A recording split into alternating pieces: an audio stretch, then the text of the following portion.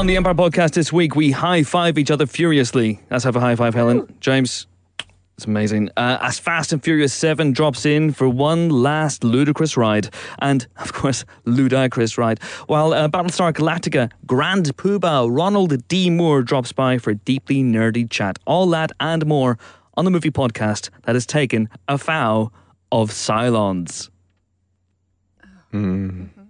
Hello, Pod. I'm Chris Hewitt. Welcome to the Empire Podcast. This week, I'm joined by two colleagues of such lethal cunning who are gearing up for their live televised debate tonight. In the red corner, voting Labour, is Helen O'Hara, who promises a fair and equal distribution of wages for all and a land where every home will have its own dragon or Winchester. Is that right, Helen? Is that your manifesto promise? That is my manifesto promise, yes. Although if you pay really high taxes, you can have both a dragon and a Winchester. Or both Winchesters. Yeah, in the blue corner, in the very blue corner, in the deeply blue corner, it's it's James Dyer, who would happily kill us all and rule over the ashes. I believe that is your manifesto pledge as well. Is that true? I sit here in my robes and hood, yes. The Palpatine agenda is the one I pursue. So be it, Helen. You want this, don't you? Take it. Okay, let's move on with a Twitter question. This one's from @GazJPS, who says, after listening to last week's podcast, what is the best pre-film studio logo? Universal is good. It is. Yes. But I do like DreamWorks.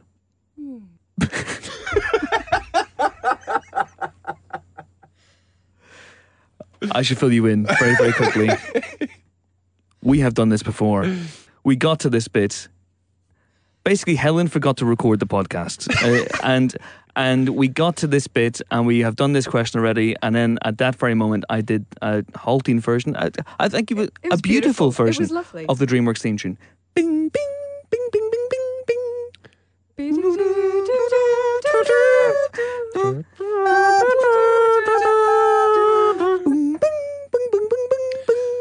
So this I'm even doing air guitar. This is the second time we've done this. It's much like being in a Stanley Kubrick movie. And it was much better second time. Although this is actually very appropriate because obviously we have a Battlestar Galactica themed interview and all of this has happened before and all of this will happen again.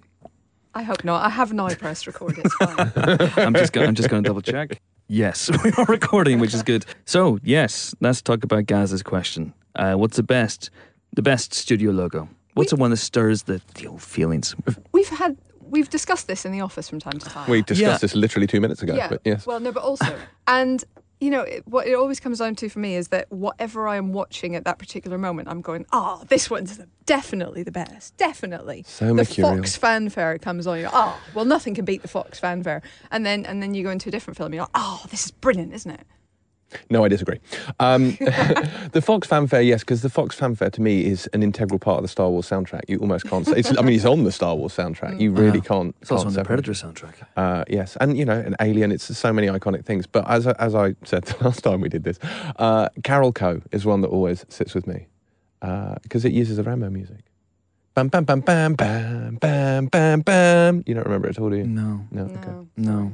You're on your own. You're all too young. On The your own. only thing I in my head, the only thing I can remember the Carol Co logo being over right now is Total Recall, and that uses Jerry Goldsmith's music, and I like that. I like that when the music plays over the logo. But yeah, I know it's Fox. It's Fox for me, just because of Star Wars. I know we've said this in the podcast before, but it's going to be a big loss for me whenever Force Awakens comes out at the end of the year, and and I would honestly. I would just throw money at Fox until they let us. Until, I know it'd be weird, but just that's an integral part of the process for me. And when the Clone Wars movie came out a few years ago, it was released by Warner Brothers, and it didn't have the Fox logo. It had the Star Wars theme. It didn't have the Fox logo, and it just felt wrong. We didn't use the Star Wars music either. Yeah, that's true. It wasn't John Williams. But I you know what? I actually really, I'm not sure if I would say like it, but what stands out for me is Studio Canal for its curious mix of Shaolin monks and opera singers. It goes, "Hoo, ha, wah," and then there's a person singing in the background. It's very, very peculiar. I highly recommend you listen to it. Okay. So Paramount. Okay, let's talk about the big studios. Okay, so Paramount, Big Mountain. Big Mountain. Not such great music. I think it's fair to say, for Paramount. But I do like the logo. I love the mountain and the stars. I think that looks really cool. Do you like the way the stars swirl around it? Rush around the mountain. I think that's really cool.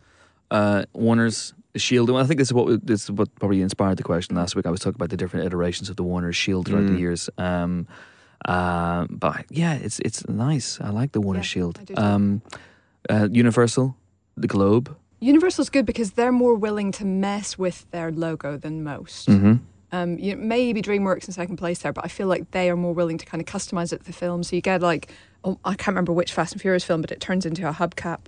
For example, in Waterworld, the world drowns. Scott Pilgrim. Scott Pilgrim, the 8-bit theme. Like, there's cool stuff that they're willing to do, which I think is kind of fun. The Scott Pilgrim version of the Universal theme was my ringtone until everyone got annoyed. Yeah, it was. We did. I vividly recall. About 2 days, I think. Touchstone, to me, always screams 80s VHS with that two-tone synthesizer. That's a great one. And Disney actually always, I think The Little Mermaid was the first one that used it in the modern age, and it always brings me back to having to watch that every single week when my little sister was obsessed with it as a kid. So I have a lot of affection for that. What about MGM? Did you see the meme thing that went around recently? It shone from the back. Yes. Yeah, with the sedated lion. With the fake photoshopped picture. Yeah. Is that the one? Yeah. Okay. Yes. It was. It was funny. It was funny. Yeah. Rank, which I did. That's me with the gong. I beg your pardon. J. Arthur Rank. It's dangerous territory, but yes, the man beating the gong. Yeah, you like that one. Yeah, but yeah, the lion. It's for me. It's probably okay. I'm going to go top 3. All right. All right. Just in stirring feelings of excitement when you see a studio's logo. Okay. So Fox. Just because it awakens the Star Wars fan in me, even if what I'm going to watch is another Ice Age, and feels like another Ice Age.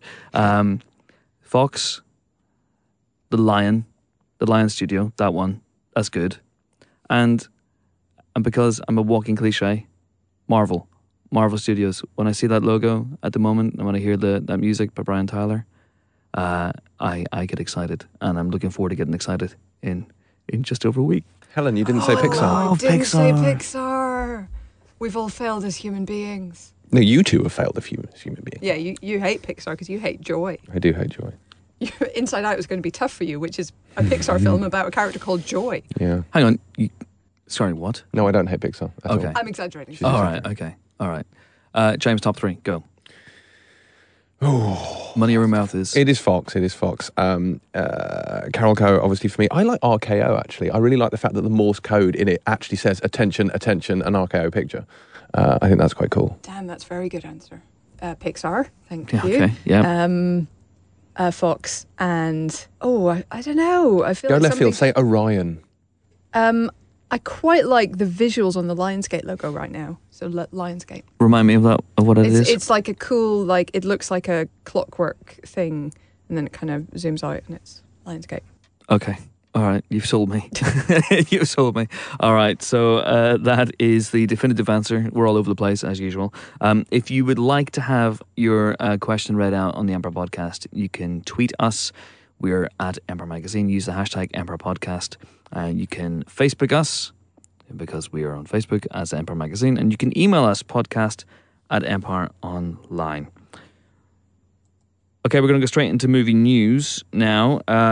It's got a lot of stuff this week. A lot of big, interesting news. But we should probably start by talking about our big night, shouldn't we? The big evening.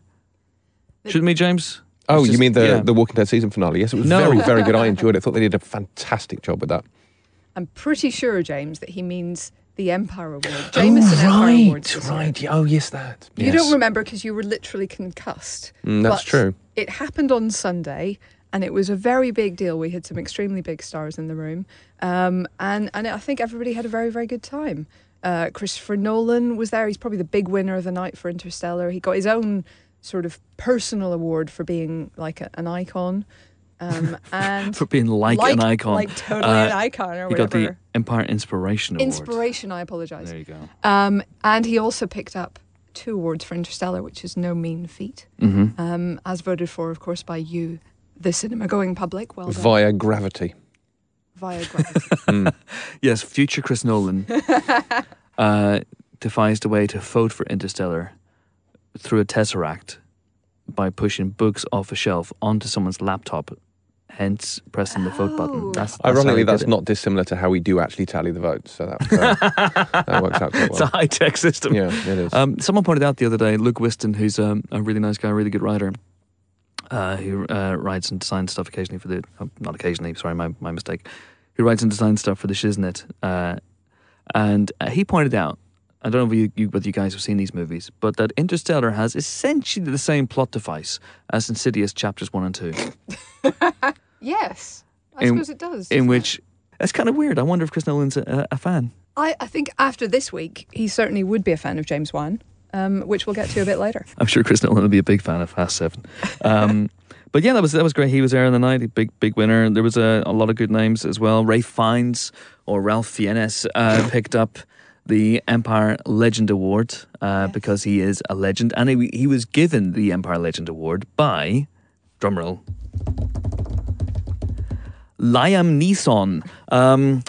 Big Liam turned up and gave one to Ralph. I should probably rephrase that, but probably it was a Schindler's List reunion. It was. So good to see those guys have let bygones be bygones. But yeah, it was great to see that. Who else was there? What are the big names? Henry Cavill, Superman himself, doesn't get much bigger or wider. Indeed, His that arms guy are huge. Dear Lord, he was. I think I'm going to name him star of the show, Henry Cavill, just for his performance at the after show, which neither of you were at. But he danced pretty much solidly up until the end. That's because his energy levels are... He lodged it until 3 a.m. at the after show. He'd probably accidentally eaten a vol au vent or something, so he had to burn off those calories. Perhaps. But the man's got some moves. The man has got some moves. It's, Did he extend the life of the after party by flying backwards around the Earth, thus giving us more time? Would explain why I'm so tired. No, he was a star of that. That was quite good. Also, he's really into video games. I overheard him chatting to one of our freelancers about kickstarted RPG game Pillars of Eternity, which apparently he's playing religiously at the moment. Hot tip for you. Ah, interesting. Jessica Chastain was also there. The lovely Jessica Chastain. Now, this is interesting. You may not know this. James McAvoy wasn't there. He was just a sort of astral projection into our minds this year. Yeah. And Daniel Radcliffe was there. Andy Serkis. He apparated in. He did. Yeah. Because you don't want to take London public transport. It was a really good night. Who else? The lovely Karen Gillan. Lovely Karen Gillan. Simon Pegg. The lovely Olga Kurylenko. Mark Strong. Hayley Atwell. I honestly have a bit of a blank when it comes to remembering people I talked to. Peter Capaldi.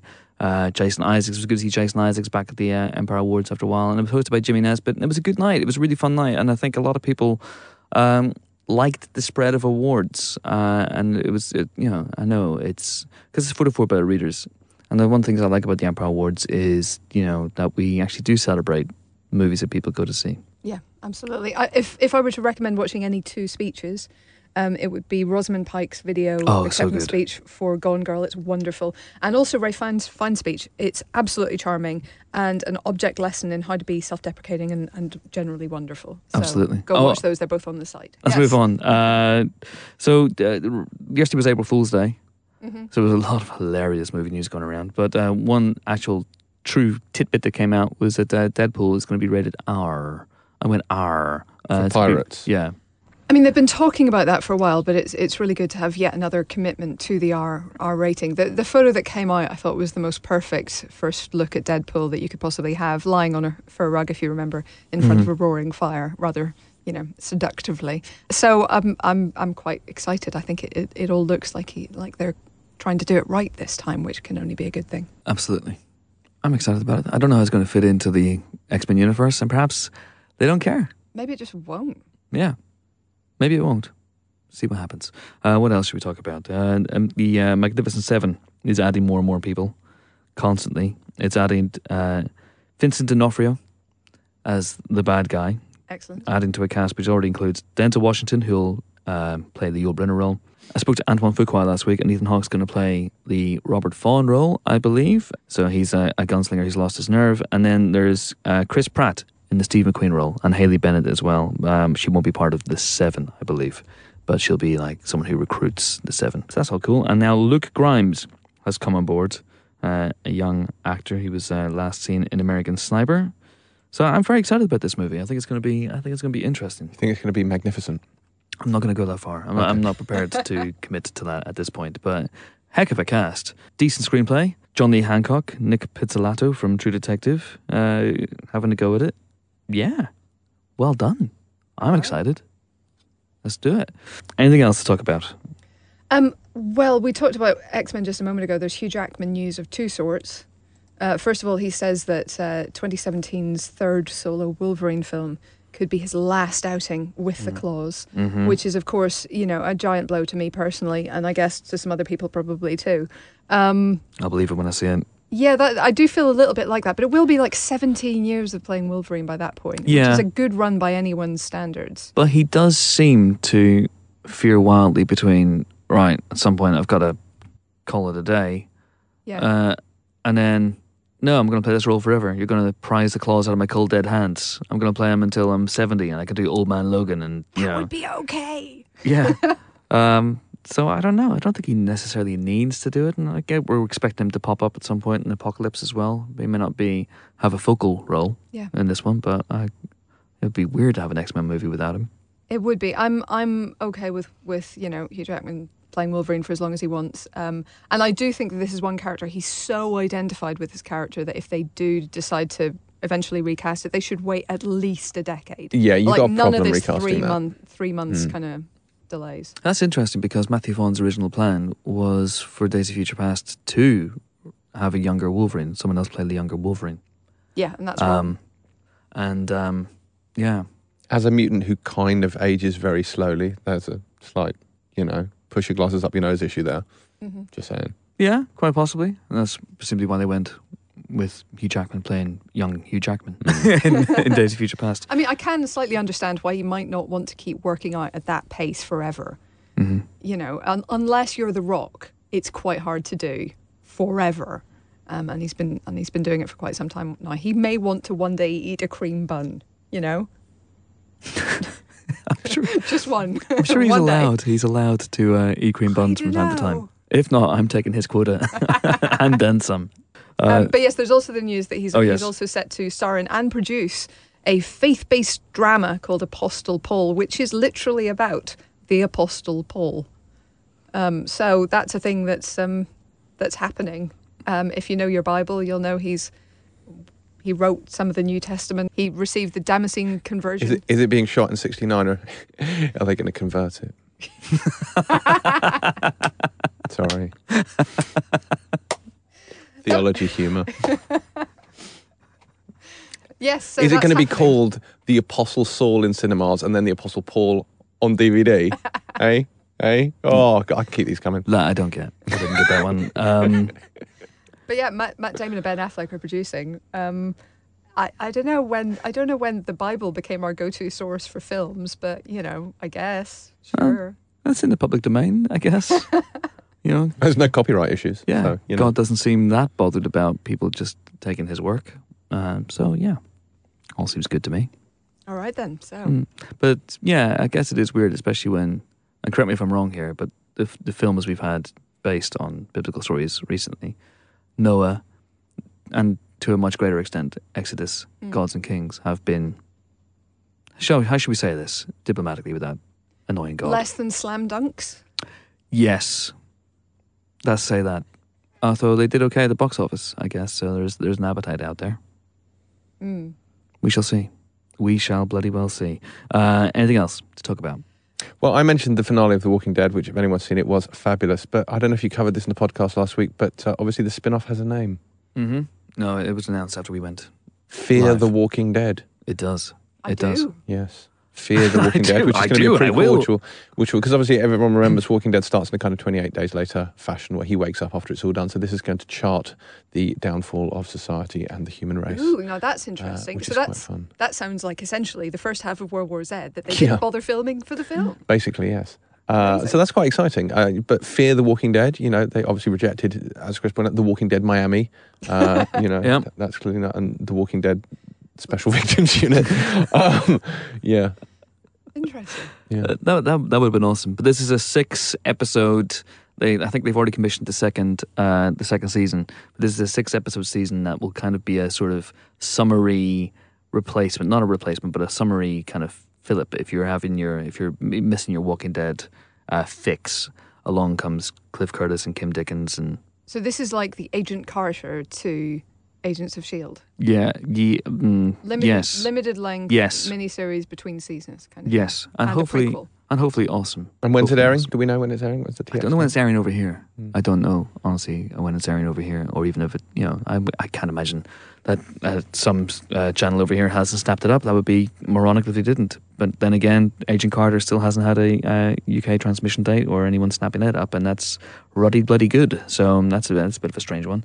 You see some of the crap that some stations buy, and then they most of which you watch. I'm not naming any names. Hi, come on. Okay, and there's some news as well that Killer Croc may show up in Suicide Squad, which is going to start shooting soon for release next August, and he will, of course, be played by Adewale Akinnuoye Agbaji, which is a name I learned to pronounce last year when I hosted a quiz, and he was on the quiz panel, and he complimented me on my pronunciation of his name. If you'd read the feature that I put together for the website, well, I explained exactly how to pronounce his name with the aid of a Stephen Hawking-esque voice.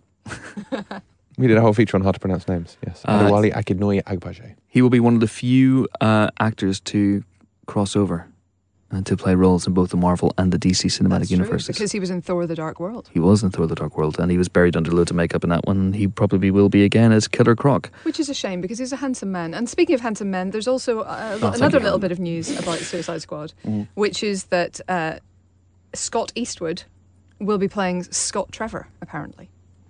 At least he's rumoured to be playing Scott Trevor. They've announced that he has a role. That's the rumour, that he would be that potential future love interest for Wonder Woman.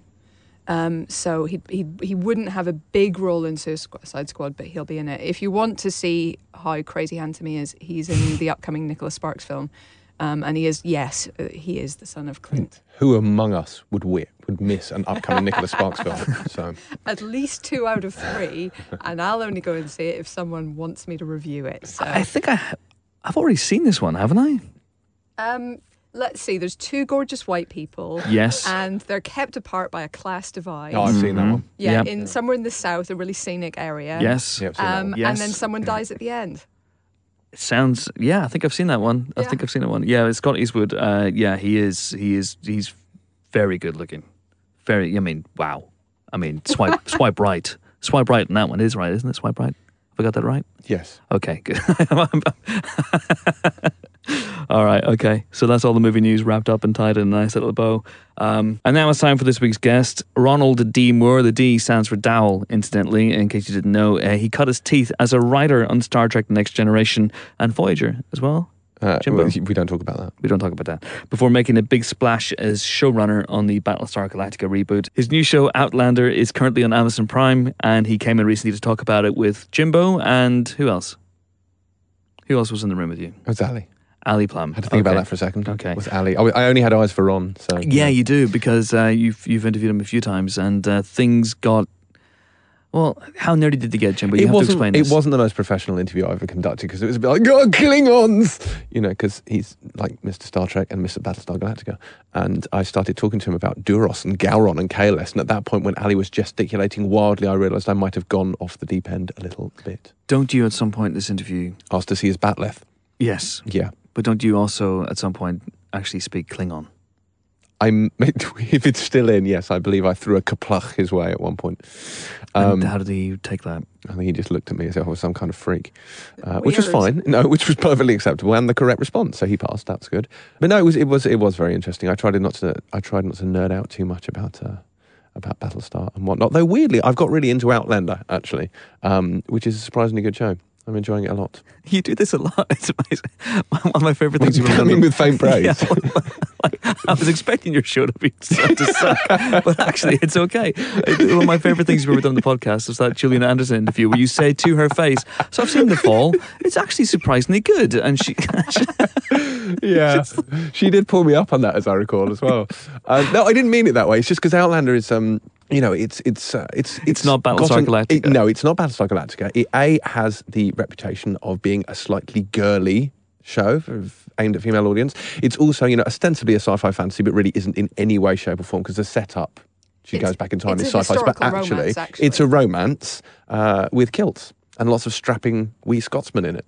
So not what I would normally consider my sort of TV viewing staple. Okay, but actually, it's very good. All right. Okay. Enjoy the Ronald D. Moore interview. We are joined today on the Empire Podcast by the legendary Ron Moore. How are you, sir? I'm good. Thank you for having me. How are you enjoying the Highlands? Oh, it's great. It's a beautiful country, lovely people. It's a great place to do work. Were you always going to shoot up there? Because obviously Braveheart shot in Ireland, for tax reasons, I want to say. I don't know why they shot where they did. That's going before my time.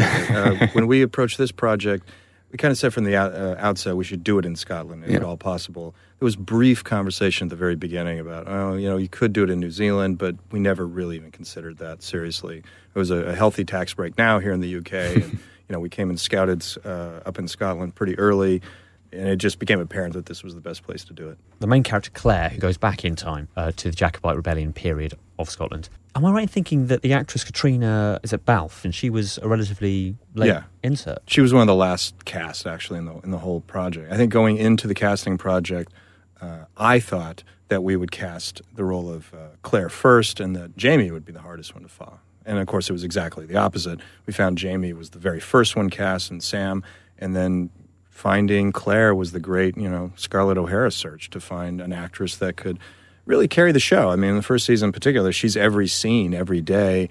You're listening to her narration. You have to watch her think. And it took a very special actress that would sort of embody all the things that we were going to demand of her in the show. And it just took a long time to find that person. But once we saw her tape, it was kind of clear that, that's her. And these novels have been going since 1991. And there have been, was it over 9? Many. I think there's 8 at the moment. And she's writing a 9th, yeah. How did you encounter them? I first became aware of them about, I think, 6 or 7 years ago at this point. As Battlestar Galactica was winding down, I was having dinner in Vancouver with my wife, Terry, and my producing partner, Meryl. And they were both big fans of these books, but had never actually talked about it. And we were just in a conversation about future projects and what to do after Battlestar. And once they realized, oh, my God, you love these books too, they just started chatting about it very excitedly and said that I should read them. And they thought that it would appeal to me because I like history and historical fiction and strong female characters. So I read the first book, and I was just very taken with it. I could kind of see that it was a TV show, how it would break down into individual episodes. I liked the period. I liked the story. It was a lot of twists and turns that was great for television, and that's when I bought in. It's a hard thing to pigeonhole genre-wise, isn't it? Because it's got sci-fi fantasy setup, but then no sci-fi fantasy elements. I kind of think, I call it an adventure. It's really an adventure story. It's a big yarn that just sort of keeps embroidering and going all these different places. Diana Gabaldon, who wrote the books, will tell you that for years she had struggled with booksellers about where to stock it. People kept putting it in the romance section, which drove her crazy because no man is going to walk into the romance section. But there's a powerful, action component to the stories. There's a big historical fiction. There's political upheaval and wars and all kinds of stuff that appeals to a broader audience than you might think if you just said it's a romance. So there is a central romance to the story between Claire and Jamie, but it's really a much bigger tale than that. And it's just it's a fascinating story in and of itself. And like you said, the fantasy sci-fi element is just the time travel that just sort of is the catalyst to get everything going. And you were saying that this first came to you when Battlestar Galactica was winding down. In between then, you've done many more other things. How come Outlander took a little longer to actually come to pass? Well, when I first heard about the show, or about the project, and we said, all right, let's figure out a way to do this. Let's track down the rights holder. The rights were held by a man named Jim Kohlberg, who runs a story mining company. And at that point in time, he wanted to do it as a feature film. But I just didn't see it as a feature. I said, well, I just think this is a TV show. I don't know how you're going to boil this novel down to 2 hours and still retain all the things that the fans love about it. He said, well, I'm pretty sure we're going to do a feature. And so what we just said, well, let's keep in touch. And every year, Meryl would call him and just say, how's that feature going? And he'd say, yeah, we're still working on it. And then about 3 years ago, he finally said, you know what, maybe it is a TV show. Let's talk about that. So I said, great, took it to Sony. They bought in, and then we took it to Starz and picked it up. Let's talk Star Trek. Sure. Now, I'm right in saying that you were on a tour of the set originally. This is how you got into the door, that you slipped someone a script? Yep. This is how I got my start in the business. I was living in LA, trying to be a writer, taking a series of odd jobs. I was a messenger. I worked at an animal hospital. I did a lot of strange things. But I wanted to be a writer, and I started dating a girl, because every great story starts with that. And she discovered I was a Star Trek fan because I had posters of Captain Kirk in my apartment. And she said, oh, I know people on Next Generation, because she had worked on the pilot. And she said, I could get you a tour of the sets. And they had a regularly scheduled set tour in those days, because so many people wanted to see the Next Gen sets. And this was like in the second season. I said, oh my God, I'd love to see the sets. Please, please, please. So she made a call and got me on the set tour. And she said, all right, you're on the list. It'll be in about 6 weeks. And I just decided, I'm going to take a shot. And I sat down and wrote an episode.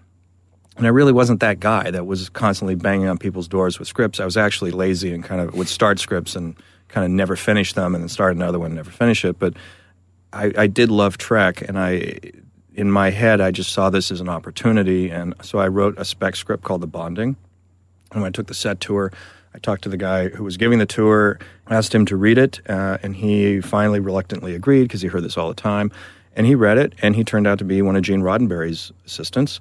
And he liked it, and he gave it to a woman that became my first agent, and she submitted it formally to the show. It sat in the slush pile for about 7 months. At the beginning of the third season, new executive producer Michael Piller came aboard, and he started going through the slush pile looking for the material, and he found my script, and he bought it and asked me to do a second one. I did a second one called The Defector. And then shortly after that, he had an opening on the staff, and he said, can you come down and start as a staff writer tomorrow? And I said, yeah, and I was there for the next 10 years, and it was a great, lucky, amazing, Cinderella break, and so it's been quite a journey ever since. And The Bonding, that was obviously a Worf story, Yeah. And you kind of quickly became the Klingon guy, didn't you? I did, not so much because of that story, but once I was on staff, that first day, Michael handed me a couple of scripts that they were struggling with and asked me to do something with them. One became Yesterday's Enterprise, and one actually became Sins of the Father, which started the whole Worf saga, as it were. And once I had done that, and then there was a follow-up to that, then it became anything that was about the Klingons just kept coming my way, so that, I just sort of became the Margaret Mead of the Klingon Empire without really trying. That's great stuff, though. Well, I mean, all the sort of Gowron, Duras. Sorry, I'm really trekking out here. Apologies for that. Oh, it was fun. I saw the Klingons in Shakespearean terms. They were big and grand, and the rise of houses and families, and the rise and fall of empires, and it was fun stuff to do. And you have a bat'leth. I do have a bat'leth. I have a real bat'leth they gave me on my last day. Obviously, this isn't Enterprise, but you say 10 years. This includes Deep Space Nine. Mm-hmm. Are you the man who personally came up with the pun Trials and Tribulations?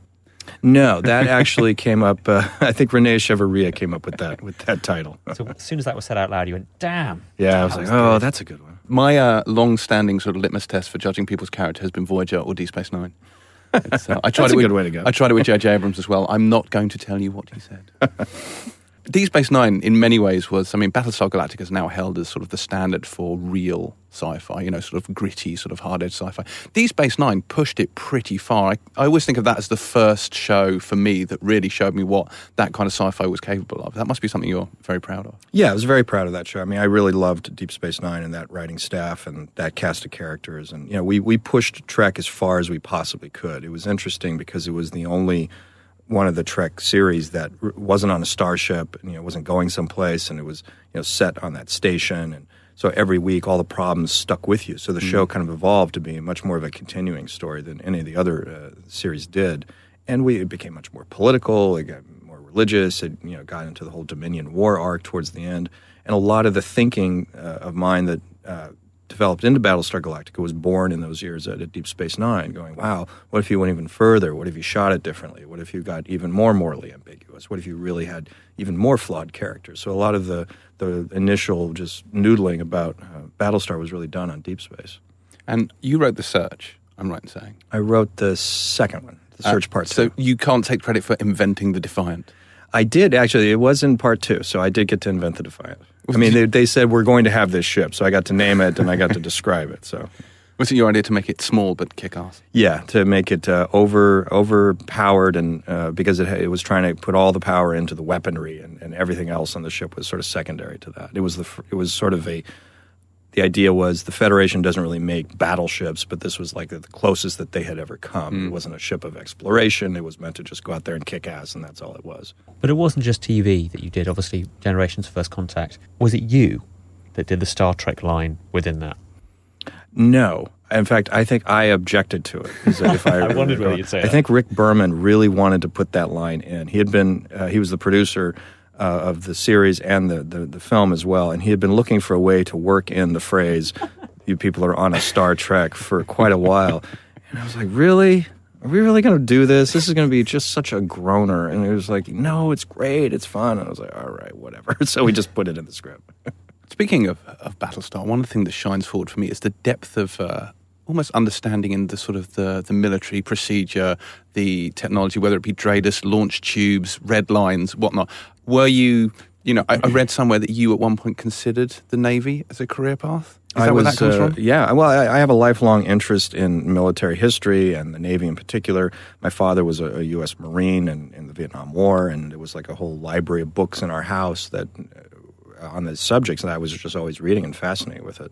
In college, I was a member of the Navy ROTC, and I thought I was going to go into the Navy, and I basically flunked out of school in my senior year and lost the scholarship, and that all just kind of blew up anyway. I'd spent some summers in the U.S. Navy. ROTC midshipmen would go on a cruise on a Navy ship in the summer, and I did that a couple of times, which was fascinating, but I also came to realize that as much as I was fascinated by military culture, I didn't really fit into it very well. I don't like taking orders, and I don't like getting up really early in the morning. These are two fundamental things you have to deal with. So I can admire it from afar and study it, and, a lot of the things in Galactica came out of that because I knew a lot about, or at least a relative amount about carrier operations, particularly in World War II, and how air groups were organized, and what the procedures were. And I just sort of wanted to apply a lot of that technology and terminology to the show to kind of give it a sense of authenticity about what they were doing. Mm. And the pilot is great, and then you go straight in when the series starts to 33, which is to my mind one of the greatest TV episodes ever. Is that would you say the episode you're most proud of? Is it among I think it is the ones? episode I'm probably the most proud of. It was an interesting experience because I wrote it without an outline, without a story break. There was no writing staff at that point. It took place at a unique moment in Galactica's history because we had done the miniseries. Sci-Fi Channel had not yet picked it up to series, and for a brief moment, there was another network in the States called UPN that was considering buying it, and this was over Christmas of that year. And the studio said to me, if UPM is going to pick it up, they'd pick it up in January, but they would need at least one episode, a script to look at. So could you just give them a script? And I said, okay. And there was like a list of potential log lines for series episodes I had compiled to, as part of the sales document about picking up the show. And one of them was just the fleet jumps away every few minutes because the Cylons keep chasing them. And I said, okay, I'll do that one. And I literally just sat down and wrote Fade In, and I just started writing, and it just flowed, and it was exciting and scary because I had no idea where it was going, and I just kept going through it, and by the end, I was just very proud of it. I was like, wow, this is a really interesting episode, and it turned out really well. Michael Reimer came back, who had shot the mini, and he shot the first episode, and it was a great piece of television, and it was just one of those things that you can't plan to do it that way, and I've never done it that way again, but it just sort of poured out of me. Did you encourage the cast to not sleep throughout shooting? Actually, Eddie almost told the cast not to sleep. We had meetings where Eddie and the whole cast, he was telling them we should all stay up like really late. I think we should all stay up for days at a time and make it as real as possible. And the cast was like, really? And I think a couple of them did and regretted it, and Eddie did it. But they were crazy, and they were like, well, can't we just act like we're tired as opposed to being really, really, really tired? The one thing I did also want to ask you about, not Battlestar related, was the Star Wars Underworld series that was coming around. Now that was, you talked about that, it was about 2011, wasn't it? That was floating around? Something like that, yeah. How far did you get before that kind of got put on indefinite hold? We wrote somewhere in the neighborhood of 40 to 50 scripts, wow. I think, over the course of a couple of years. I think this might actually be 2008, 2007, 2008, somewhere in there.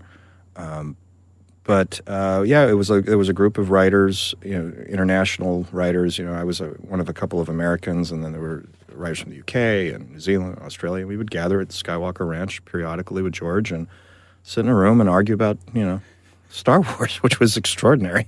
It was fun and wacky and really out there. And George wanted to do this show, and he was going to produce it in its entirety and then just kind of present it to a network. And I think he was, after the scripts were done, then it was about figuring out how much it would cost to produce that series, which was going to be enormous, because in the writer's room, he just kept saying, don't worry about the cost, just don't worry about it. More action, more sets. We'll figure it all out later. So we just went for it and wrote these giant episodes. I don't know how you would produce it. And then we completed that, and he said, all right, I'll get back to you guys, and let me think about it. And then he and Lucasfilm started looking into costs and locations, and then next thing I know, they had sold the whole kit and caboodle to Disney, and that was sort of the last there. In fact, they had never heard about it again until suddenly Bob Iger, who was the head of Disney, said, oh, and we've got these Underworld scripts, and one of them was written by Ron Moore. And the next thing I know, people are calling me and asking me about this Star Wars series, which we weren't supposed to talk about when we did it. It was like all on the slide, and it was like, okay, be very quiet. This is a secret project. And then suddenly Bob Iger says, oh, yeah, Ron Moore wrote one of them, and everyone asks me about this series all of a sudden. It was going to focus on the sort of the lesser-known characters, wasn't it? It wasn't really any of the characters from the Star Wars saga, from the six movies. It was in between two of the movies. Okay, interesting times. I just hope one day that it resurfaces. Yeah. Well, thank you very much, Ron Moore, for being Absolutely. a guest on the Empire Podcast. Thank you. Thanks. Okay, time now to review this week's releases in the cinema. There's only one place to start, and that is with Fast and Furious 7, as it's known over here. In the States, it's known as Furious 7. The latest installment in the franchise has started out as a crime flick with cars and has turned into the Avengers with automobiles, pretty much. James, you wrote the official Empire review. I did. You gave this 4 stars. I did. Helen, you gave it squee stars out of squee. Where do we begin with this? I mean, this is how do you describe this? How do you rate this film? How can you even apply the normal criteria of film reviewing and film appreciation to a series that has just... It's so unbelievably dumb, but very smart about being dumb. How do you? It does almost defy description. It has become, I think I said this, basically a live-action Looney Tune. It's a cartoon, the whole thing. It's mental, and it has. You go back and watch The Fast and the Furious, and it's almost impossible, apart from the people are the same, to reconcile the two films as a part of the same franchise. Yeah. It's just mental, but it's mental on a level that I don't think any other franchise is as ludicrous as this. It's just, I mean, they're parachuting out of a plane in their cars. They're jumping a supercar between, high-rise buildings. And there's a part where there's a bus going off a cliff, and one of the characters is running along the top, like pedaling bus to not. It is Wile E. Coyote. Is what it is. It kind of is. There's also what I loved in the scene you just mentioned with the skyscrapers, and it's in the trailer. This is not a massive spoiler, but as the car jumps out of the building, Paul Walker yells, "Cars don't fly!" And I'm thinking, have you not been there for the past 3 films? Cars have flown everywhere. Yeah, there's a lot of flying cars in this. Shall we set up the plot? Such it rather defeats the point, doesn't it? I was going to say such as it is, but this actually is drenched in plot. Yeah. This movie, and it's kind of crazy the extremes to which they go to kind of justify where characters are going to be and whatnot. But anyway, Okay. have at it. So we start with Jason Statham's Deckard Shaw. That traditional English boy's name, Deckard. Deckard. He visits his brother Luke Evans in hospital. Luke Evans was, of course, the baddie of Fast 6. Yes. He's been left in a coma after the events of that film. Yeah, he's not dead. He's Massive not revelation. dead, which is Massive interesting. revelation. Yes. And Statham vows revenge on all those responsible. He also says bollocks. He Looking out does the say window. bollocks in the first couple of minutes, yes. And actually, his introduction is a beautiful little piece of screen business. It establishes his badass credentials really thoroughly in about 30 seconds flat, which is wonderful. Anyway, he then sets out to kill all those responsible. And that, of course, presents problems for our heroes since they are responsible. And they don't want to be killed. No, I think that's a fair summation. Yeah. So first of all, he stops off and he kills Han Solo in Tokyo, which we've, of course, seen in Fast and Furious Tokyo Drift, finally wrapping up that plot point. And Fast and Furious 6, and I still don't believe he's dead.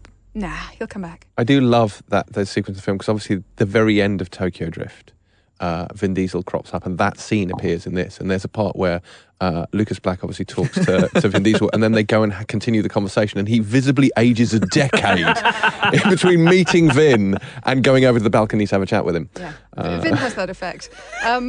Okay, so he then goes after The Rock, Hobbs, and they have a knockdown brawl, it's fair to say. Which leaves, and you won't believe this, The Rock in hospital. So now it's personal for Vin Diesel as well as Jason He ain't Statham. got friends, he got family. Exactly. So the two are on a collision course to help Vin Diesel find Jason Statham instead of Jason Statham continually finding Vin Diesel. Kurt Russell shows up and offers him...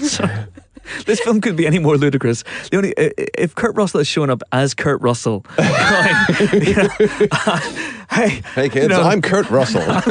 I hear you're having problems with a man who wants to kill you. Believe me, I can help you because I'm Kurt Russell, and that would have been less ludicrous. But there is a point in this that this is basically a gang of street criminals who have been turned into the IMF for reasons which are entirely unclear. Yeah, it's Mission Impossible. They've become the IMF, but they've also become the Avengers. And I tweeted this after I saw the film, but essentially they're a team of indestructible superheroes who can survive anything you throw at them, who are trotting around the world, they're globe-trotting, in order to save the world from an indestructible menace that they created. That's the plot of Avengers Age of Ultron. What the hell's he doing in a car film? What's going on? But I have to say, I mean, the plot of this movie, it's so involved. It's so ludicrously, stupidly involved. There's no need to bring in Kurt Russell as a secret agent mastermind, a sort of really cool M figure who recruits Finn and the gang to send them around the world looking for the stupidest MacGuffin I've seen in a long, long time. Which has been lifted from The Dark Knight. Which has been lifted from The Dark Knight as well. So yeah, it's the stupidest MacGuffin I've seen since The Dark Knight. And then they're basically looking for something that will help them find Jason Statham's character. But Jason Statham's character seems to have some sort of Vin Diesel GPS. So he just turns up wherever Vin Diesel is. So forget about the plot. Concentrate on what this movie does in terms of its spectacle and its action and how it makes you feel. And there are moments in this. This is the first movie this year that made me throw off my jaded cynicism and just... Helen, I wish you'd been there for the screening. It's not the same without you. But honestly, get up. And Jimbo, you were with me as well. And I just applauded because it is so over the top and so ridiculous. You do have to go with it, though. Because the whole point is, like, literally, they're going around looking for this MacGuffin. We've got to get this MacGuffin. We've got to find Shaw. We've got to find... He's right there. He's following. Turn around. And then they're running off because they've got to get this... No, but you're running off to get the thing to find the guy who's standing next to you. But anyway, you need to kind of look past that. It is just such spectacularly good fun. Just all the way through. It's mental. And I think the secret to this, I think, and I won't say the details because it's kind of a spoiler, is they show a certain amount of restraint with certain elements and people in the film. And I think that restraint is really what makes this work. They don't overuse certain characters. And I think also, obviously, this is a film where Paul Walker died making it, which could have cast a cloud over this quite easily. Mm-hmm. And I think it's to the filmmaker's credit that the film is incredibly upbeat. It's incredibly enjoyable, yet also that's very sensitively handled, very well handled. And while there are elements where you can see the CG joins and that his brothers are standing in, generally speaking, you know, it works very well. And actually, it adds quite a sort of an emotional note to it. It does. I mean, I've cried with laughter in the last 3 Fast and Furious films, like literally just completely dissolved into laughter. But this one did actually make me cry the proper way as well. Yeah. So that's kind of impressive. Yeah, I remember Robbie Collin, who writes for The Telegraph, he tweeted something after he saw the screening as well. So I've now cried at a Fast and Furious movie. That's something that's happened in my life. That's okay, weird, but it's true. I think they handled their dilemma, the Paul Walker, the tragedy that happened with Paul Walker. They handled it brilliantly. But it's really tough to talk about because it's a really tough film to watch for me anyway. The first time I watched it, because we're not going to do a spoiler special with this for a couple of reasons. It's really tough to talk about this without getting the spoiler territory. But what I will say is that I was watching the movie and I was on tenterhooks. I was just worried about how they would resolve that particular situation with Brian O'Connor. and the send-off they would give him. And they didn't do what I expected. And I think what they've done is beautiful and touching and a fitting tribute to the man and a fitting tribute to his films. And it's very, very moving, which is a real surprise, I think. It was another critic who said that, this is the first time that this series has been, I think it was a Shiznit actually, who was saying that this series has been banging on about family and the importance of family right from the first movie, but it never really felt that it meant it. It just felt like a platitude. That was us, in fact. Was it us? Sorry, my mistake. And you just felt like they never really meant it. And this one, it actually becomes true. It actually has substance, and it's a really, really lovely send-off, I think. Yeah, absolutely. And you can see the joins. You can see where they've had to manipulate the plot to make certain things work. And there's a lovely moment, actually, where just before they're about to leap out of the skyscrapers in Abu Dhabi, from skyscraper to skyscraper. And it's pretty much the only time in the entire film where Vin Diesel and Paul Walker have a scene together. Alone. Yeah. And it's really lovely because their chemistry by that point was so nice and so ingrained. It's actually it's tragic, that scene as well, and as good as it was and as fun as it was like, you get to see these two guys actually relaxing and having a bit of fun and doing that movie star thing, and you just realize we're not going to get any more of this. This is it. This is probably there was probably more in the script. There were probably more scenes like that because Brian O'Connor is a huge important part of the franchise, and we're not going to get any more of it, and it's really, really sad. But I was on tenterhooks all the way through it, and every time there was an action sequence I was thinking, oh my god, is this, what are they going to do, how are they going to resolve it, is this the moment? And there's some really dark moments in it as well. There's a funeral scene, and there's a sequence where Tyrese is talking to Paul Walker, and they're going, we don't want any more funerals, and Paul Walker himself says, no, there's going to be one more, and you just think, oh my god, yeah, that was tough. It's a really tough watch at times for me. But then I think the second time is going to be a lot easier, knowing what happens and how they're going to resolve it. For me, I think James Wan is the director in this one, taking over from Justin Lin, who's directed the last four, and he just slides effortlessly into the director's chair. On this one, it's over the top, it's bombastic, but you get a sense, like Justin Lin, that he knows it's ridiculous. Yes. And in fact, I know he knows because I spoke to him the other day. But he knows it's a blast, and he knows that you should not take any of this seriously. Which is why it's a surprise when the real emotion does come towards the end. Yeah, hugely great work on his part. I think just to rejig the film halfway through like that in response to that real life tragedy and come out with something this good. Absolutely. We gave Fast 7 4 stars. Mm-hmm. I think if you're a fan of the franchise, you'll love it. For me, it's probably the second best in the series. Jimbo, you're completely not demented. You think the first one's the best in the series? I love the first one, but for different reasons, because it's Point Break with cars, and I love Point Break, and I very much enjoy it. And actually, I totally agree, I think, with our reviews of all of these films, which is we gave the first one 4, and then it's 3, then it's 3, and I think the fourth one was probably 3 as well. 5 is a 4, 6 is a 3, and 7 is a 4. I think that bears out quite well. I think we could probably get away with giving 3 too. It gets complicated in some Like, ways. it has moments. There's lots of drifting. The action in 3 is great. It's only when anyone opens their mouths. Yeah, that's when it falls apart. Good point. And also, I think this movie kind of falls apart a little bit towards the end. And again, that's probably a byproduct of stuff. But the action sequences in Abu Dhabi and Azerbaijan. Of course, Azerbaijan. Why not? Azerbaijan set piece is possibly the best in the franchise's history. Yeah. It's 20 minutes sustained just nonsense, which is great.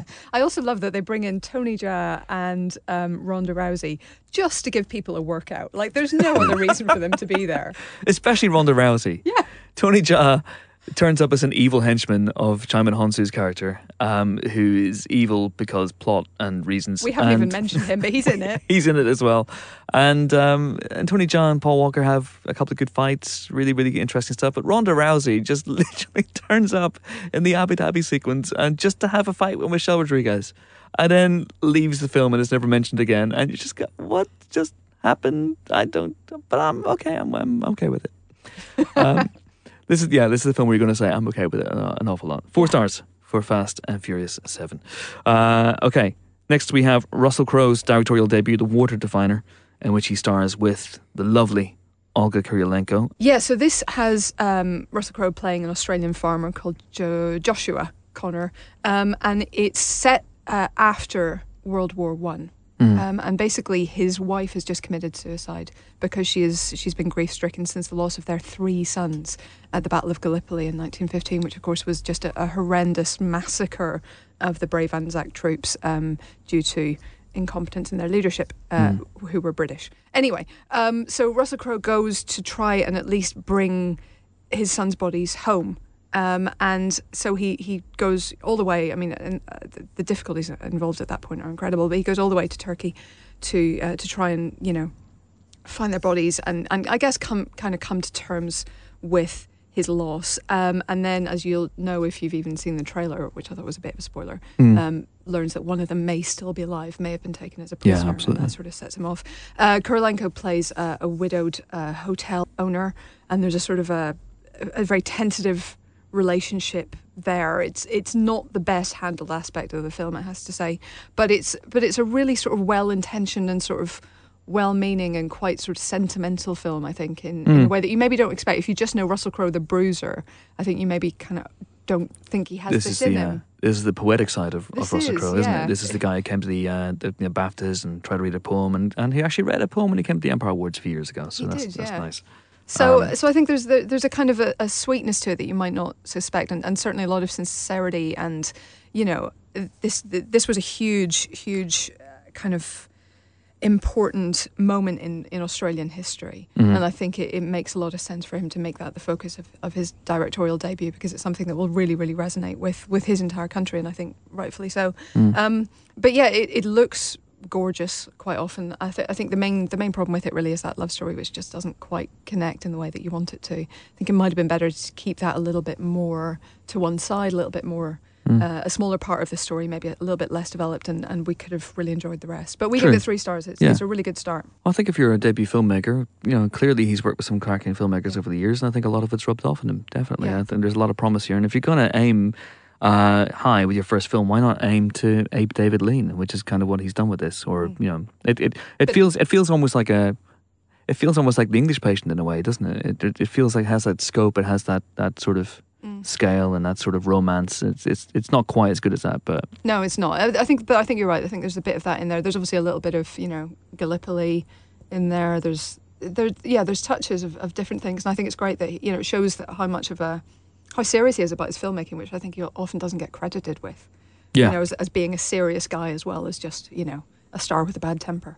So yeah, I mean, lots of credit to him, but I think look forward to seeing what he does next, because I think it could be even better than this. Absolutely. 3 stars then for the Word of Definer. And then lastly this week we have another film which is brave enough to go up against Fast 7, which is While We're Young, the latest from Noah Baumbach. James Dyer has just joined Periscope while we were boring him so much with our talk of Russell Crowe and Noah Baumbach films that he has joined Periscope and has started following me. No, not bored, Chris. So scintillated, I felt the urge to live stream and share it with the world. Well, that would be ill-advised, I think. but go for it if you so desire. So yes, Hellspells, While We're Young. While We're Young. This is While We're Young. Please read out.